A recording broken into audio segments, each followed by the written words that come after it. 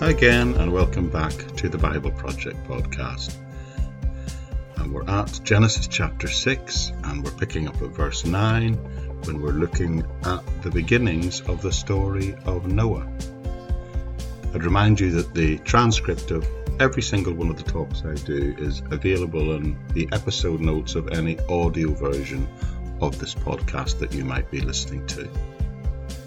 Now, I'm sure you weren't surprised when in the last episode I said that I believe that we are living in a very wicked world. The thing I want us to think about in this episode is how as Christians we should exist when we seem surrounded by evil events occurring around us all the time. What should our focus be as Christians living in the modern world?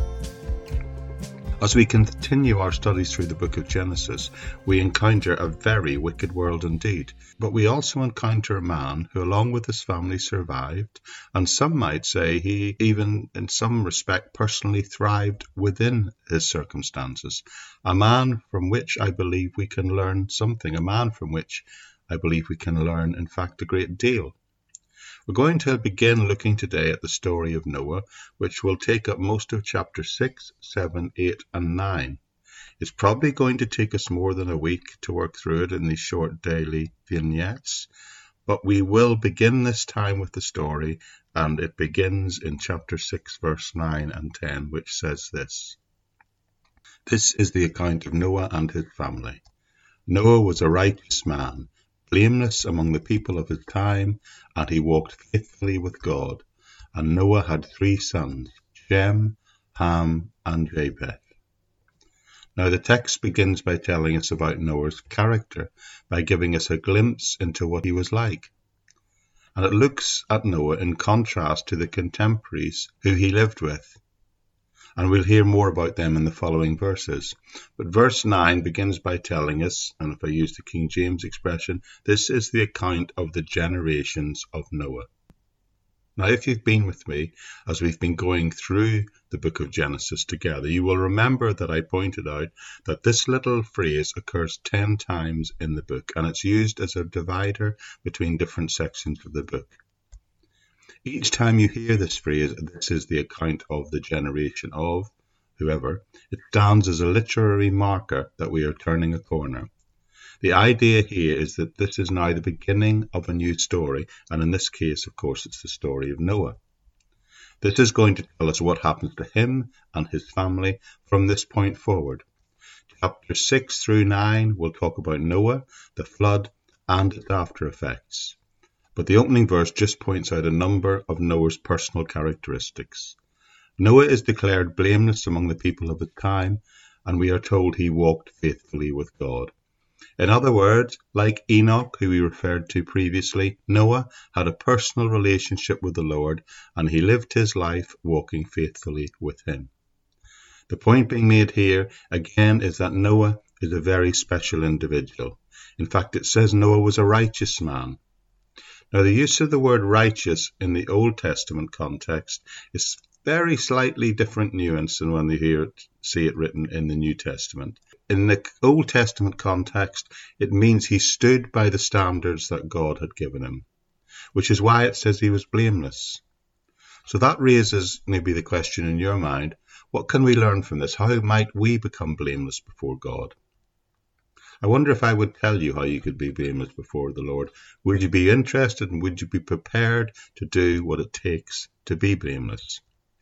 You see, the Hebrew word translated blameless is a term used in Leviticus to describe the state of a sacrificial animal just before it's offered to the Lord.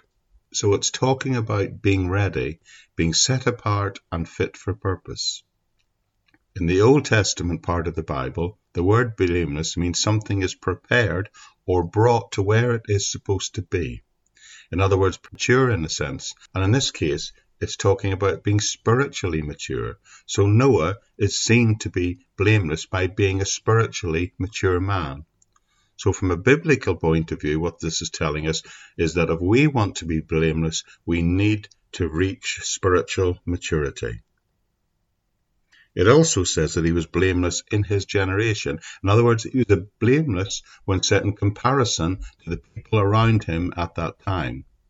So to put it in the context of our time, it shows that we need to stand out in stark contrast to the people around us, just like Noah did to the people around him.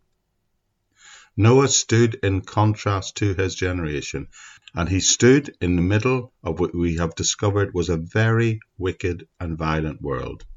In contrast to Noah and his family, his contemporaries around him were behaving in very different ways.